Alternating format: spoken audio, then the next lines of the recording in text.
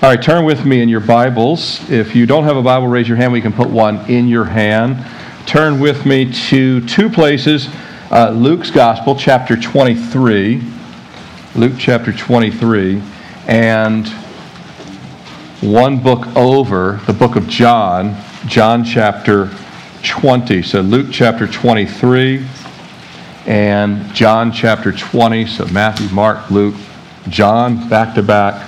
And we'll pick it up first in Luke's Gospel. This is Jesus on the day of the crucifixion. We want to start there. When I was living in Charlotte, North Carolina, we moved here in 2003. But before that, we had spent about 7 years in Charlotte. And Pastor Dane, we were at Central Church for a few years, and then I was serving over at Calvary Chapel, Charlotte there. And Dane would always say, you cannot know how good the good news is until you've known how bad the bad news is. And the cross represents how bad the condition of mankind really is. The brutality of the cross represents the gravity of sin. So pick it up with me on the day of the crucifixion. Luke chapter 23, verse 32. There were also two others, criminals, led with him out to be put to death. And when they had come to the place called Calvary, they crucified him and the criminals, one on the right hand and the other on the left. Then Jesus said, and boy, do we wish we could have this same mindset more often, Father, forgive them, for they do not know what they do. And they divided his garments and cast lots, and people stood looking on. But even the rulers with them sneered, saying, He saved others. Let him save himself if he is the Christ, the chosen of God. The soldiers also mocked him, coming and offering him sour wine, and saying, If you are the king of the Jews, save yourself. And an inscription was also written above him in letters of Greek and Latin and Hebrew, This is the King of the Jews. Then one of the criminals who were hanged blasphemed him, saying, If you are the Christ, save yourself and us. But the other answering rebuked him, saying, Do you not even fear God, seeing that we are under the same condemnation, and we indeed justly, for we receive the due reward of our deeds. But this man has done nothing wrong. Then he said to Jesus, Lord, remember me when you come into your kingdom. And Jesus said to him, Assuredly, I say to you, today you will be with me in paradise. Now it was about the 6th hour, and there was darkness over all the earth until the 9th hour. Then the sun was darkened, and the veil of the temple was torn in two. Then Jesus had cried out with a loud voice. He said, Father, into your hands I commit my spirit. Having said this, he breathed his last. So when the centurion saw what had happened, he glorified God, saying, Certainly this was a righteous man. In another passage it says, Certainly this was the Son of God. Turn over with me to John chapter 20. Now, aren't you glad the story does not end there? If it ends there, we're on a lot of trouble. John chapter 20, so you have, that was in Luke's Gospel, over to John chapter 20, starting in verse 1. Now the first day of the week, Mary Magdalene went to the tomb early while it was still dark, and saw that the stone had been taken away from the tomb. Then she ran and came to Simon Peter, and to the other disciple whom Jesus loved, that being John, and said to them, They have taken away the Lord out of the tomb, and we do not know where they have laid him. Peter therefore went out, and the other disciple, and were going to the tomb. So they both ran together. The other disciple outran Peter and came to the tomb first. And he stooped, looking down and looking in, saw the linen clothes lying there, yet he did not go in. Then Simon Peter came following him, and went into the tomb. And he saw the linen clothes lying there, and the handkerchief that had been wrapped around his head, not lying with the linen clothes, but folded together in a place by itself. Then in verse 8 and 9, they all go back into the city. But Mary Magdalene either stays or comes back briefly after that and lingers. Look at verse 11. But Mary stood outside the tomb weeping, and as she wept, she stooped down and looked into the tomb. And she saw two angels in white sitting, one at the head and the other at the feet, where the body of Jesus had been laid. Then they said to her, "Woman, why are you weeping?" She said to them, "Because they have taken away my Lord, and I do not know where they have laid him." Now when she had said this, she turned around and saw Jesus standing there and did not know it was Jesus. Jesus said to her, "Woman, why are you weeping?" This is the second time she's like, "Has everyone asked me this today? Whom are you seeking?" She, supposing him to be the gardener, said to him, "Sir, if you have carried him away, please tell me where you have laid him, and I will take him away." Jesus said to her, "Mary." She turned and said to him, "Rabboni," which is to say, "Teacher."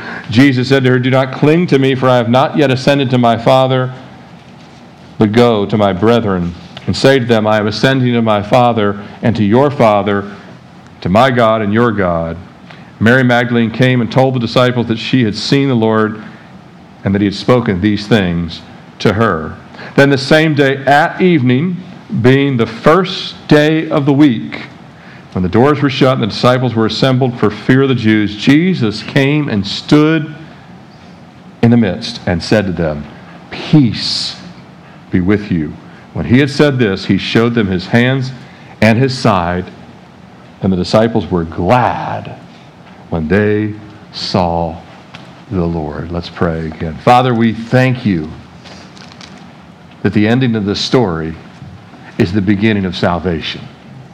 That the ending of this story is the opening to eternal life. That the ending of this story is newness of life. And Jesus, you are resurrected, but you promise that those that believe in you are part of your resurrection. And Lord, I pray that as we look at this today, if there's even one that does not know you as the risen Savior, today would be that day. That those of us that know you, Lord, would leave this place loving you more than when we came in, because you draw us even closer and closer and closer and closer as your return is getting closer. And we ask, Lord, I ask, Lord, for your anointing, your help, your strength. Lord, remove me from the equation that each of us might hear from you. It's in your name that we pray. Amen. We looked last week, and I know that some of you are here for the first time today, or maybe you're joining online and you have not been part of our recent services, but last week we looked at the triumphant entrance of Jesus at the start of what we now refer to as the Holy Week, or the Passion Week. But from a scriptural and a historical perspective, it was the Passover week. It was the week of Passover. And we saw in the text from last week, we were reading from Matthew's Gospel, how Jesus approached the city of Jerusalem riding on a colt, a young donkey that had never been ridden. And by the time he arrived there on the Sunday previous, which we now call Palm Sunday, they didn't call it Palm Sunday, it was the beginning of Passover week, thousands upon thousands of people were lining the street like a parade, pieces of clothing laid on the road, and palm branches like a leafy fabric carpet on the road all the way down the Mount of Olives into the temple and into the city through the temple gate. And you had voices rejoicing and shouting, "Hosanna to the Son of David! Hosanna to the Son of David!" Actually, Luke's gospel tells us that even as Jesus was descending, receiving all that praise and adulation, it said he wept over the city. He saw the real hearts. He can see when people are laughing and have a good time, but still dead in their trespasses and sin. Oh, how the shouting would change in less than a week. Jesus entered Jerusalem that first day, a week ago, as the Passover lamb. But the crowds, they saw him as the would-be deliverer and the king that would take the throne of David.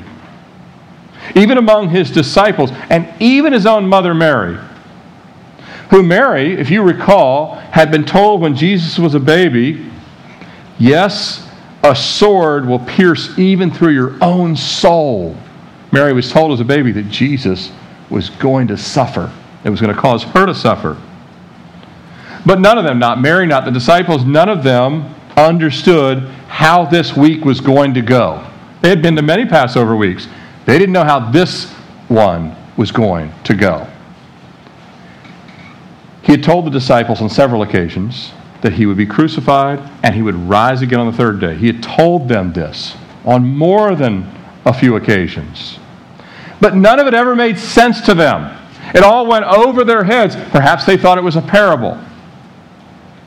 At any rate, only Jesus, among the throngs of praising voices, the elated and excited multitudes, and the astounded disciples who had to be thinking, with Jesus coming in and receiving all this praise and adulation, they had to be thinking, this is going to be a great week. And they were right. It was going to be a great week. A miraculous week with a miraculous ending. But not the week they were thinking. It was not going to go the way that anyone other than Jesus could have expected, because he knew exactly how the week was going to go. And nobody but Jesus could complete this week. Only Jesus could bring this week to completion. If you're taking notes, you see the title again this morning, The Risen Savior. And praise God that Jesus is risen. Otherwise, I would not be doing this today. I can promise you that. And our meeting to worship here today would serve no purpose. You might as well be golfing or reading the paper or watching TV or scrolling your phone. Now, you've done enough of that this week. I'm sure of it, right? But he is risen. He is risen, and our worship is not in vain, but it's in hope and joy. And I want to pick up with where I left off from last week to tell the rest of the story, the rest of the week. Now, this isn't a Hollywood production. I'm just going to tell the story. Just going to tell the story. And the story is actually the gospel. This story is the gospel. And this story is the historical record of the salvation that was secured by the Lamb of God, Jesus, the Savior of the world. As the well-known hymn states, the third line of the first stanza, I love to tell the story because I know 'tis true. It goes on in the same hymn to say, I love to tell the story, for some have never heard. By the way, young people, this is what worship used to look like. That's a hymn book. Yellow pages, hymn book, those are things that you just don't see anymore. Used to be you pull that out of the back, and that was the worship service. But that line, is some that I've never heard. If there's even one person, I know in the first service we had someone who was really, God is speaking, getting close to getting saved. But if there's even one person that's never heard the story, this is for you more than for all the rest of us. But it's for all of us as well. As I mentioned last week, the entire 33-year life of Jesus and his previous 3-year ministry, so the last 3 of those 33 years, had been leading up to this climactic week, this crescendo. Everything had been leading up to this week. So as Jesus entered back on that triumphant Sunday, at the start of the week, he goes immediately down the Mount of Olives. I took this picture when in Israel. I think I've taken it both times I've been there. We're at this vantage point, he's coming down the road that comes down the Mount of Olives right into the temple, which was a magnificent structure. It would dwarf the landscape. It was much larger than the Dome of the Rock. It was a massive structure that rose many stories up, and the temple itself was white marble, and everything was white limestone, and it would shine from miles. And Jesus is coming down into this massive structure, into its glory, into its activity, and even into the marketplace that was there. But that night, that first Palm Sunday when he comes in, he leaves and goes back that evening to Bethany, which is 2 miles outside of Jerusalem, to the town of Lazarus, who he had raised from the dead, Mary and Martha. And he spends the night there. Coming back the following morning, Jesus sees a fig tree with no fruit on it, and he curses it. The tree represented the nation of Israel that was not bearing the fruit of repentance, that did not have genuine faith, and was not rightly representing God. He enters the temple that same morning. After cursing the fig tree, he enters the temple, and he does something to the shock of many. He flips all the tables that have money changing on it, and he drives out the money changers. It says he cleanses the temple. And quoting from both Isaiah and Jeremiah, Jesus says these words. He said, "What God intended to be a house of prayer, you have made it into a den of thieves." Let me tell you here, if you're listening online here, Jesus does not love religion. He loves people that come to know Him as Lord and Savior. Organized religion, you say, "I don't like organized religion." In a sense, neither does God. Especially when it becomes turned into a money for show or a show for money, either way. He cleansed the temple. If you recall, he cleansed the temple in his first year of ministry. The first year he went of the 3-year ministry, he cleansed the temple. Now he cleanses it a second time in his third and final year of ministry, and the last time he will be in Jerusalem until he comes again to rule the world.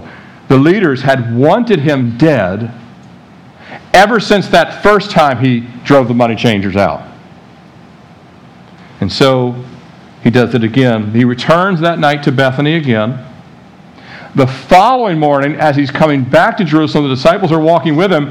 They're astounded to see the fig tree he cursed the day before is now dead as a doornail. It had died what it would take years. It shriveled and died in one night. The disciples see it, and they marvel that he had cursed it the day before, and the tree is completely dead. As Jesus enters the temple that morning, and you can see the temple structure, how large it is compared to, this is a scale drawn, you can see how large the temple is compared to, let's say, all the houses that are around it, even other buildings. It just dwarfed the landscape. And there, that whole area is called the Temple Mount. But as Jesus enters the temple, he's coming down the Mount of Olives, which is that little red line, which is the road that leads not only up to the Mount of Olives, but around to Bethany, all the way back down to Jericho. As he enters, his entrance simultaneously coincides with the beginning of the inspection. This day begins the inspection of all the Passover lambs that are going to be sacrificed for all the families and all the Jewish pilgrims that are there for the Passover feast. This begins the 3-day period where every single Passover lamb has to be inspected for no blemishes, cannot have even a tiny spot, or it is ruled unusable. This begins Jesus's, unbeknownst to everybody else, his 3-day inspection as the Passover lamb. Unbeknownst to his accusers, the Pharisees, the Sadducees, the religious leaders, the scribes, they will then press him and try and find a flaw in him, but they find him to be flawless, and actually he flusters them with every answer that he gives them. Near the end of the day, that same day, he's up on the Mount of Olives, and the Mount of Olives, again, you can see the 2 green arrows, all that stretch there is the Mount of Olives. It ascends up from the city. The city's there on the elevated platform, the Kidron Valley in between the Mount of Olives there. He's sitting up on the Mount of Olives looking back towards the temple. And the disciples, they begin to marvel. No matter how many times they've seen the temple, they marvel at it. And its grandeur. And Jesus tells them of its coming destruction. I'm reminded the first time I ever went to New York City, I got to go, first time, I was on a business trip. I spent a week there training with a company, and I remember I had to jump on the subway and go straight to the Twin Towers because I wanted to see them. It was a Sunday. It was in July. There was hardly anyone in Lower Manhattan, and I was just standing there looking up and looking. I had no idea that they would be destroyed. This is the same thing. The disciples are looking at the temple, and it does not dawn on them that Jesus is literally saying, no, it will be leveled to the ground. Gone. He prophesies not only of the temple's destruction, but of the city of Jerusalem's destruction. And like the fig tree that he cursed the day before, it's going to be sudden and catastrophic. In the same setting, Jesus goes on to prophesy there on the Mount of Olives. He prophesies of the last days of this earth. They really are last days. Some people don't believe that. It's coming. And he prophesies of the last days of this earth and the outpouring of God's wrath that will take place on the rebellion of the nations. And then he finally tells them about his return for his church, those that have put their faith and trust in him. And this teaching, I taught 7 weeks on it back in the fall, is known as the Olivet Discourse. And he gives that during the time of the week that he is being inspected as the Lamb. The following day, let's go another day forward. The following day, the Sanhedrin meets. They have a meeting. The Sanhedrin is the 71 religious rulers of Israel, led by the high priest, who at that time was Caiaphas. And they meet to plot the capture and the arrest and ultimately the death of Jesus. That whole meeting, the 71 leaders meet to say he must be stopped. Because, by the way, the very same day he flipped the temples and cleaned up the temple, he healed a bunch of people that day too.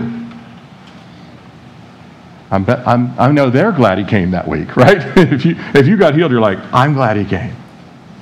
But nevertheless, they plan his death. Judas, who was one of the 12, he actually comes to them secretly and expresses in that meeting that he's willing to betray Jesus.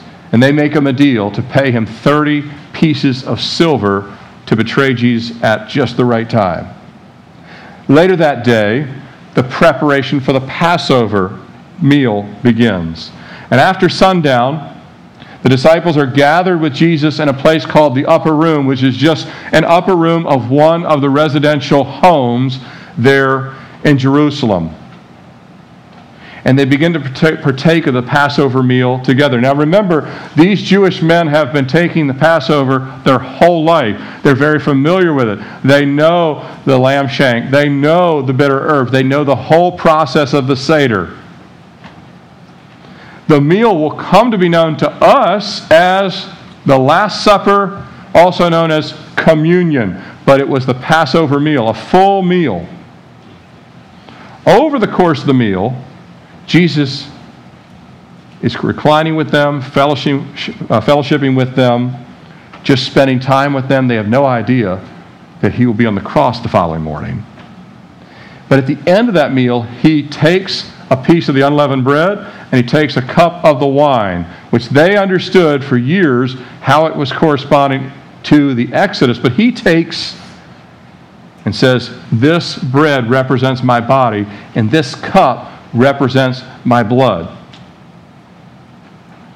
Now, once Judas leaves, Judas exits the scene. He leaves the upper room. Once Judas leaves, Jesus begins to do a teaching just for the remaining 11 because he knew Judas was false, so he does not start this teaching until Judas leaves. Judas leaves, then he begins teaching the disciples how they are to abide in him, what they're going to endure in their lifetime. And he tells them he's going to send what we now know as the Holy Spirit, the Helper, the Comforter, who's going to give them the power to live and is going to comfort them all through their lifetime. As they leave the upper room, they actually leave the Passover and they head to a place that they used to go frequently with Jesus, the Garden of Gethsemane. And Jesus tells the disciples on the way to the Garden of Gethsemane, he says, tonight, every one of you will be scattered and all of you will stumble because of me. Peter hears this and declares, if every single one of these guys stumble, I will not. And he says, I'll even be willing to die for you. Jesus turns and looks at Peter and says, tonight, before the rooster crows in the morning, you will deny me 3 times. That's a prophecy that Jesus gives that's going to come to pass quickly. They go to the Garden, Gethsemane, which is, again, you come outside the city, you head east just down the slope through the Kidron Valley, right there at the base of the Mount of Olives. Been there a couple of times. Beautiful place where it's all olive trees.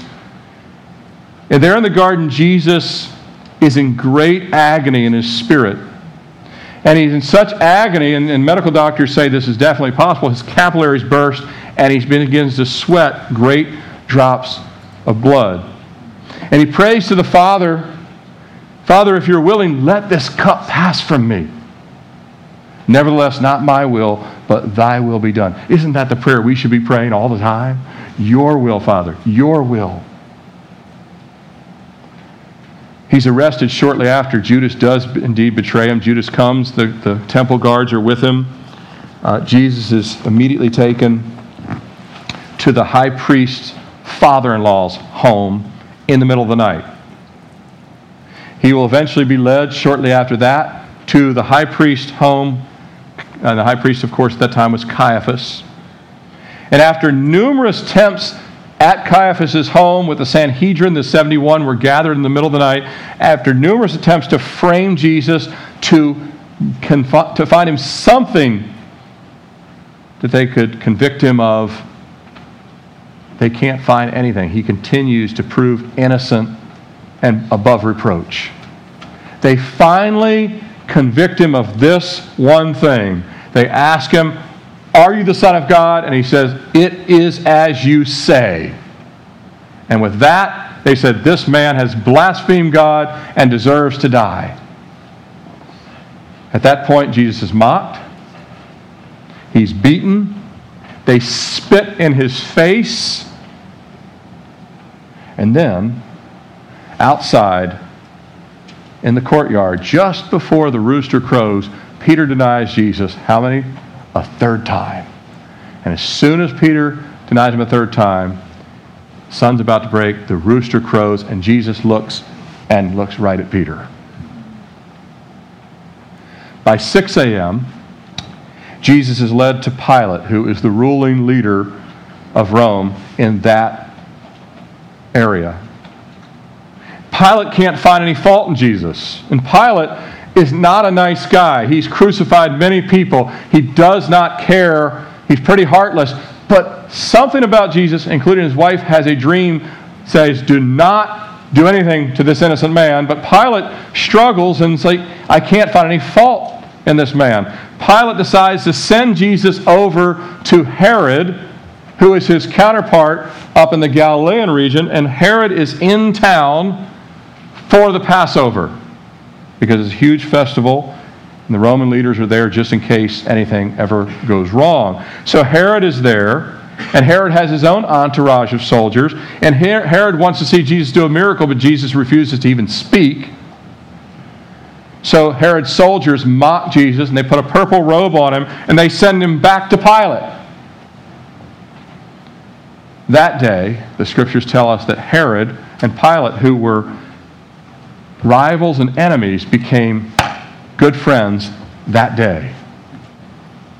You want to know how nations that didn't even like each other are becoming close? It's against God, even in our lifetime. Pilate then has Jesus beaten and scourged, whipped with a cat of nine tails, his back shredded, thinking that at least if he does this kind of punishment, the people will kind of say, all right, that's enough. You've buffeted him enough. But the people won't give an inch. Pilate then says, you know how you have a tradition? I can release one prisoner to you. How about I release to you the King of the Jews, Jesus? They're like, no. Give us this man Barabbas, who is a murderer. And they scream and cry out, give us Barabbas. And the priests and the crowds, they insist that Jesus must die. Pilate, who had condemned many, many people to crucifixion, he finally, against his own will, acquiesces, because politicians do this. At the end of the day, it's all about holding position and power. So Pilate says, I don't even agree with this, but I'll let an innocent man be crucified. Pilate takes and washes his hands like that somehow absolves him of guilt.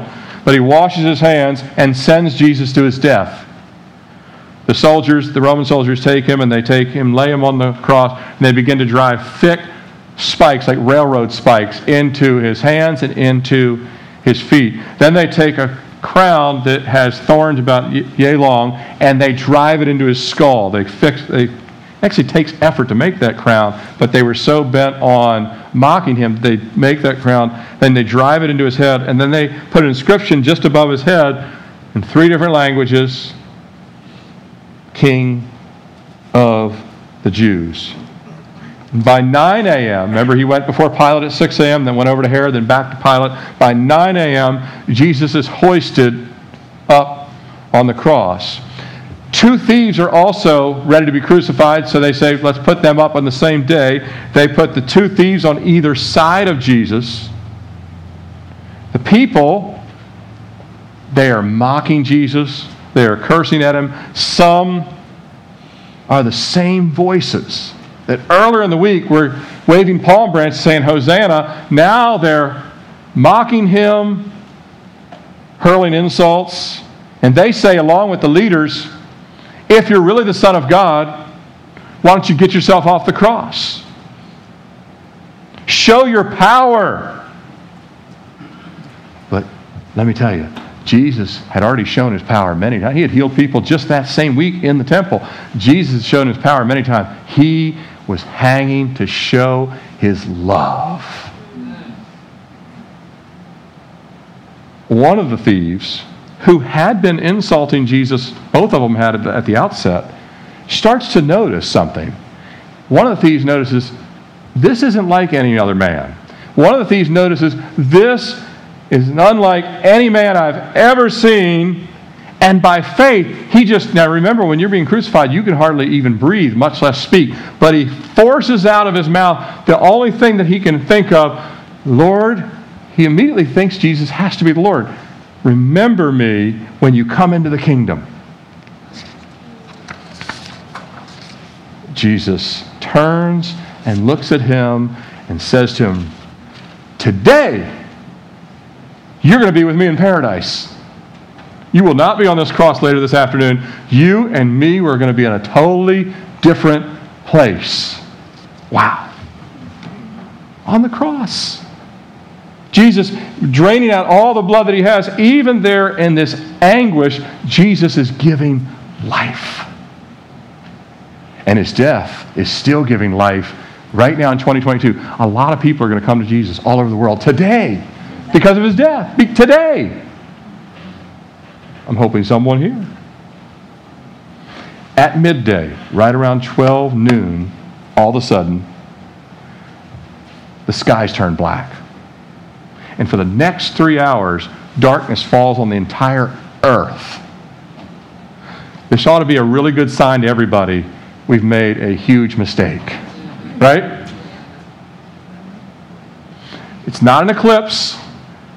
Solar and lunar eclipses only last for a relatively short period of time. They do not last for 3 hours. So it cannot be an eclipse. It's the actual God darkens the earth. It's a foreshadow to darkness that will come in the Great Tribulation period as well. He's going to do it again. He did it in Egypt.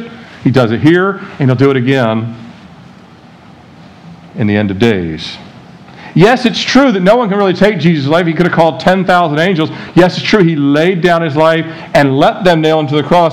But it's also true that humanity drove stakes into the Son of God's hands and feet and murdered the Son of God. We were all guilty of murder. Yes.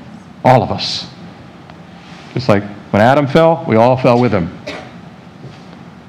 So the darkest moment of humanity is punctuated by darkness falling on the earth. Now, Satan and his demons, that only Jesus can see the unseen realm, I can guarantee you they are no doubt celebrating. You ever seen in Chronicles of Narnia when Aslan lays down and gives his life and all those weird creatures are dancing around? That's probably what the demonic realm looked like at this moment, but they were going to lose. Near the 9th hour, about 3 o'clock in the afternoon, Jesus cries out, my God, why have you forsaken me? And just after he says that, he says these words, it is finished. And finally, he says, Father, into your hands I commit my spirit. As soon as he says that, the earth starts to shake. This is another sign. The skies went black, but as soon as he said, Father, into your hand I commit my spirit, the earth starts to rumble. And at that same time, over in the temple, Jesus is out, he's being crucified outside the city. Over in the temple, the veil of the temple, which was massively thick, just rips right down the center. You can imagine one of the temple priests running and saying, you've got to see what's happening here. Jesus, at that time, gives up his spirit, breathes his last breath, and he's prepared for burial by Nicodemus, who was a member of the Sanhedrin, who spoke against the condemnation, and Joseph of Arimathea, who gives up his own tomb. The disciples are distraught. Jesus is now dead. They begin to embalm him and put the spices and wrap him. But amazingly, at that same moment, a centurion is convinced, just like the thief, that this really is God's son. So you have one that's dying, one that put all three of them on the cross, and they are convinced this really is God's son. Isn't that amazing? The love of God. Peter, at this time, you can only imagine, Peter is laden with guilt. Peter feels horrible that he's denied Jesus. The women, all the women that followed, said many women followed Jesus and had been saved by him. Many had been cast off by society, but they are weeping. The disciples are reeling. Their teacher, their master, their deliverer is gone. He told them exactly that this would happen, but none of them understood. All they could see on this day was death and defeat, but actually death was being defeated. Amen. Amen. All they could see was death and defeat. Now Jesus, while they are reeling, while they are grieving, while they are weeping, Jesus is already very much alive. Amen? Yes. His body's dead. His body is laid into that tomb. But he told the thief on the cross, you and me are going to be in paradise when? Today. So Jesus, his body is dead, but he is now standing in paradise. And I don't have time theologically to get into where paradise is, because it's actually not heaven. Everyone will then move from paradise into heaven post-resurrection. But Jesus is in paradise, along with the thief on the cross. Can you imagine Jesus welcoming the thief on the cross? A second ago, we were in Jerusalem on a cross. Now we're both standing here, and Jesus could say, well, I want you to meet Abraham. I want you to meet Joseph. I want you to meet King David. How about John the Baptist, who had just been beheaded not too much before all of this? Now, Jesus' body was lying in the tomb.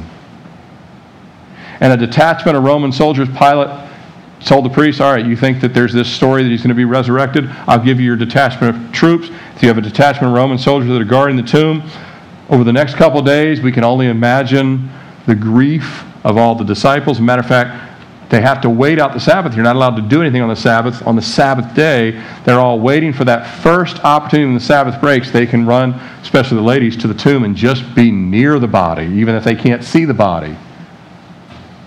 But 3 days after the worst day comes the first day of the week.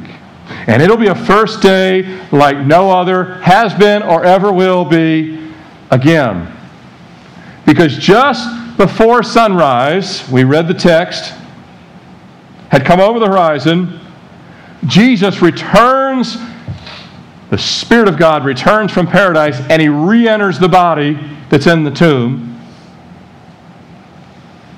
His breath returns. His life returns. God sends some angels from heaven down to the earth.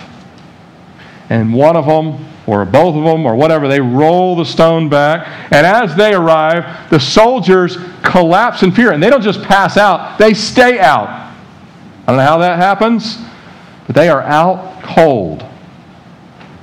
The angels roll away the stone, and Jesus walks straight out of the tomb. very early in the morning, just before the sunrise, the Savior is risen. There's nobody there but Jesus, God the Father, the Holy Spirit, and the angels. There's nobody else there. There's not another human being there, because every record shows when they got there, the tomb was already empty. Right. To me, this is kind of very similar. The creation, it was only God the Father, God the Son, God the Holy Spirit. At the regeneration, which is the resurrection, God the Father, God the Son, God the Holy Spirit are there. And as the sun is rising, some of the women, they go to the tomb just to grieve, just to bring spices. I don't know what they thought they were going to do, rub it on the outside of the stone. But I've seen many people, when they're grieving over a loved one, just want to put flowers on the gravestone, even if they can't do anything. They just want to be there. But they get there, and the stone is rolled back, and the tomb is empty. And to their shock, there's two shining angels there. Sometimes angels have come and not revealed their glory, but this time these angels are in shining white, and light is emanating from them. They're in such grief. All this stuff kind of like, I don't know if they think they're in a dream or what, but one of the angels says, "Why do you seek the living among the dead? He is not here, but he is risen, as he said he would." So they hear this, and they run all the way back into the city, into Jerusalem. They tell the disciples, and of course the disciples believe them? No. These mighty men of faith dismiss them and assume that they're making the whole thing up. But then Peter and John hash it out and say, maybe we should go check it out. We are the senior leaders here. Maybe we should go check it out. And they run, and John outruns Peter and records that. As you just saw, he really did record that he outran Peter. They're probably still talking about this. When you get there, you can talk to them about it. I tripped, or whatever. They run to the tomb, and they find the tomb is empty. Even Jesus' face covering, Jesus had got up. For those of you that are not only early risers, but you make your bed immediately, he had folded the napkin in a perfect little square and put it there. The disciples, they go back to the city because they don't see Jesus. They don't see the body. They don't know what's happened. They're scratching their head. It doesn't make any sense to them why he's not there. But Mary Magdalene, she's the only one. Everybody else goes back in the city, but she does not. She lingers. And not just lingers, she weeps. Jesus had cast 7 demons out of her. Jesus said, to whom he's been delivered of much will love much. She just stays there. She's the only one that stays back. She weeps. She's still perplexed. She then decides to look in the tomb herself. She looks in there. And this time, lo and behold, there's one angel sitting at Jesus where his feet were, and one angel sitting where his head would have been. Isn't that amazing? Think about it. God sends these angels. They have on their mission list, you're going to tell one woman, why are you weeping? You're going to roll away a stone. You're going to greet them. One lady is, God's got all right. One lady's going to, her name's Mary Magdalene. Lord, we know who she is. We've seen her, all that stuff. So one's going to stay behind, and you're going to go back in the tomb. One of you sit at the head. One of you sit at where the feet was. What I love about angels, they do exactly what God tells them to do. God wants you and I. If he tells you to sit here, he wants you to sit here. He wants me to sit here. We should do it. Amen? Amen. And they asked Mary, woman, which might seem a little rough, but just the terminology today would be like, ma'am, why are you weeping?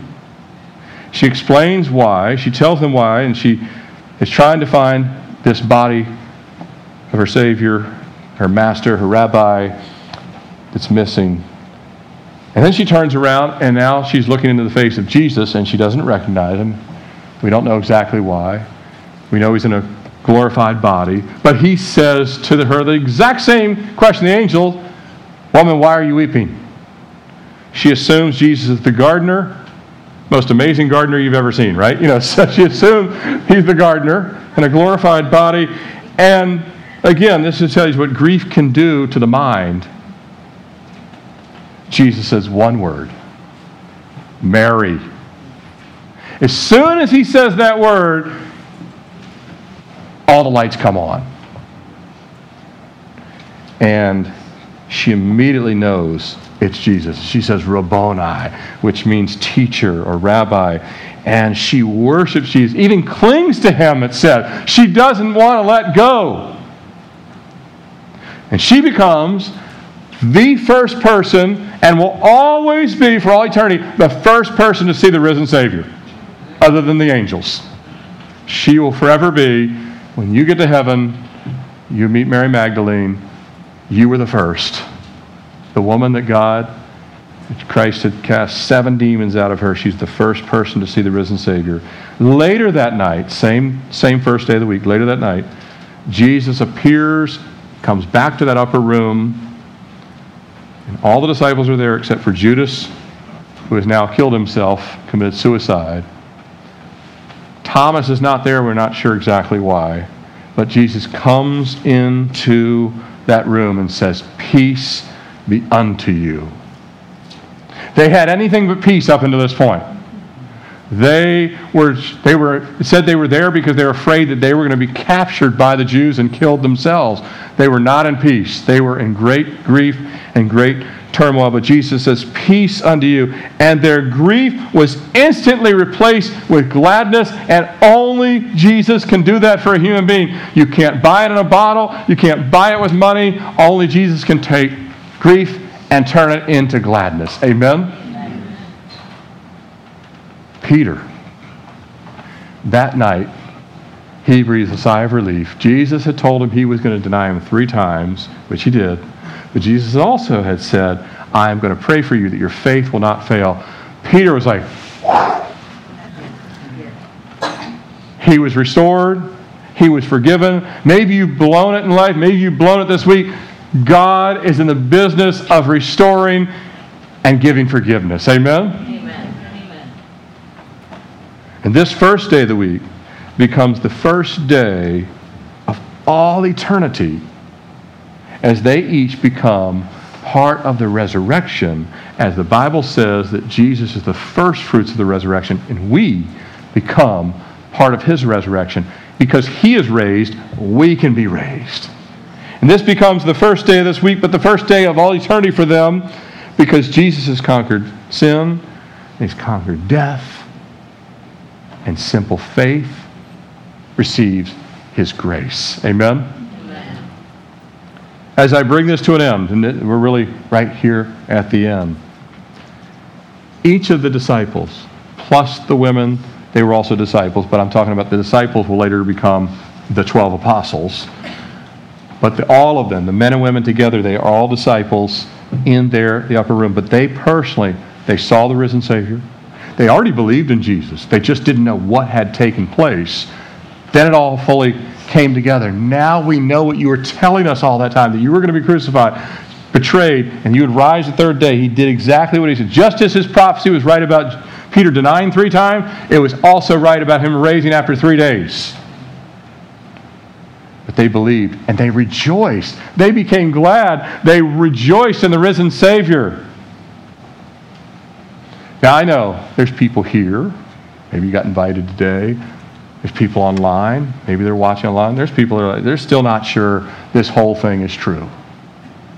They're positive that George Washington existed, but they're not positive that Jesus really did come, live a sinless life, die, and rise 3 days later.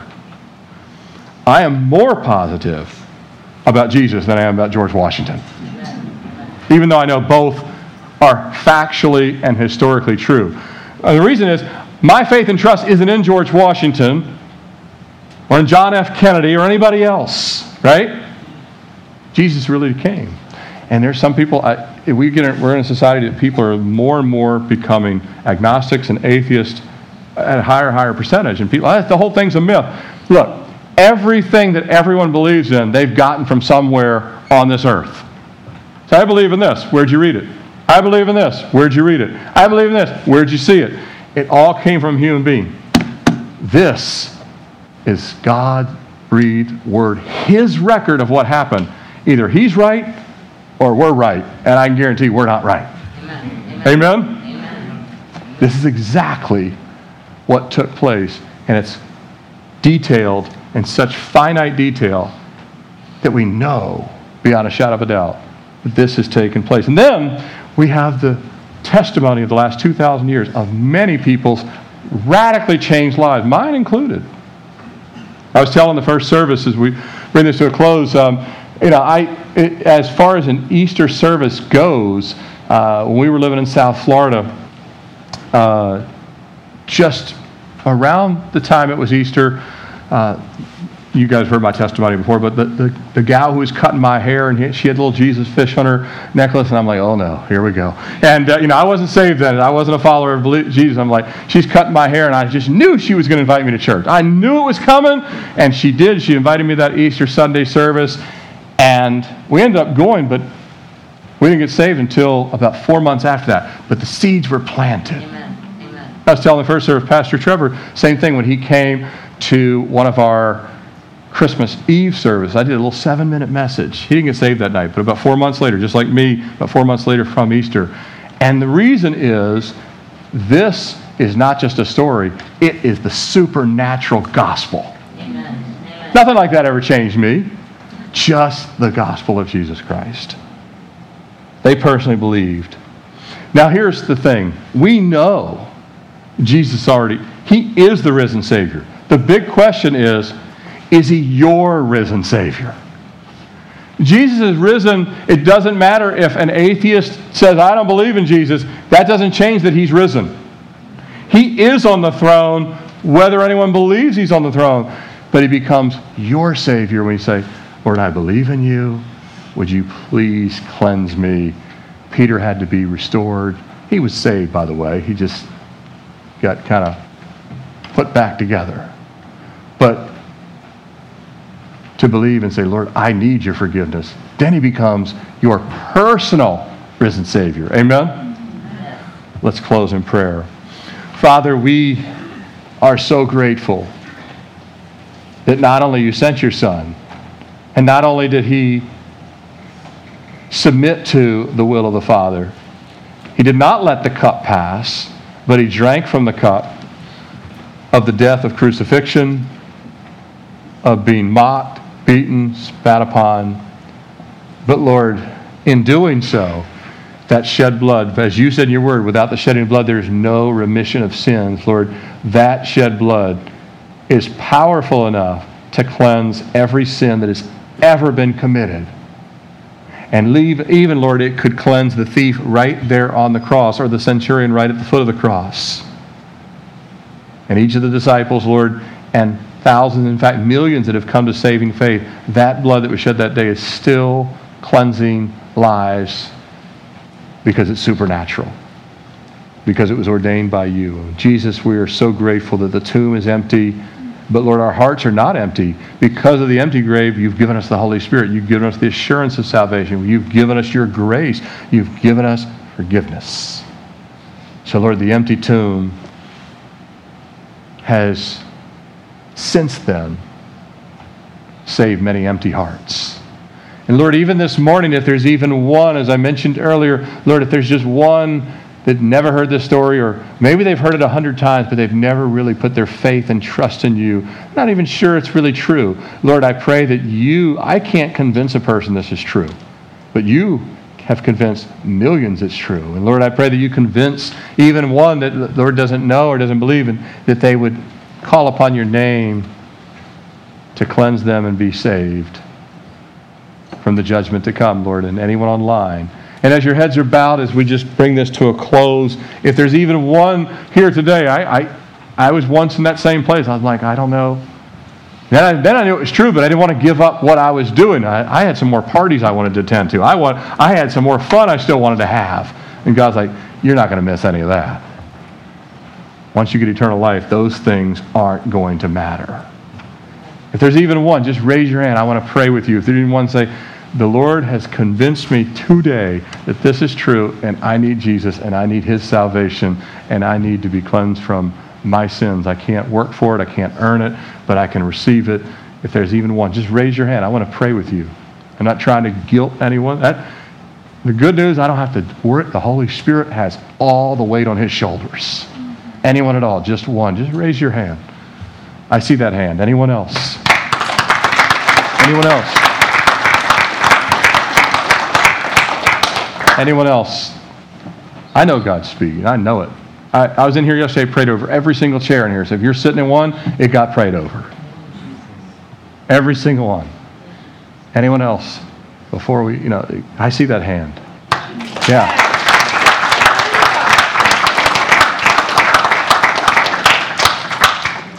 Anyone else? Just, again, I'm not trying to belabor it. Your soul is way more important than lunch. Anyone else? Some people call them the third, fourth. Dr. Billy Graham, I think years ago, he came like the third or fourth altar call. Anyone else? We serve a risen Savior, and he loves to forgive sins. He would rather forgive your sins more than you want them forgiven. That's the great news. I'm going to pray with these two. If there's anyone else, raise your hand if you want to join them. Just don't let Satan talk you out of it. He's always trying to deceive people right into hell. Listen to Jesus. He's the one that died for you and me. Satan would never die for you. He wants you to die. Jesus died for us. Anyone else at all? I see that hand. Yes. Yeah. I'm telling you that the battle is in this world is for souls. It's not for political power. It's not for money. It's always for souls.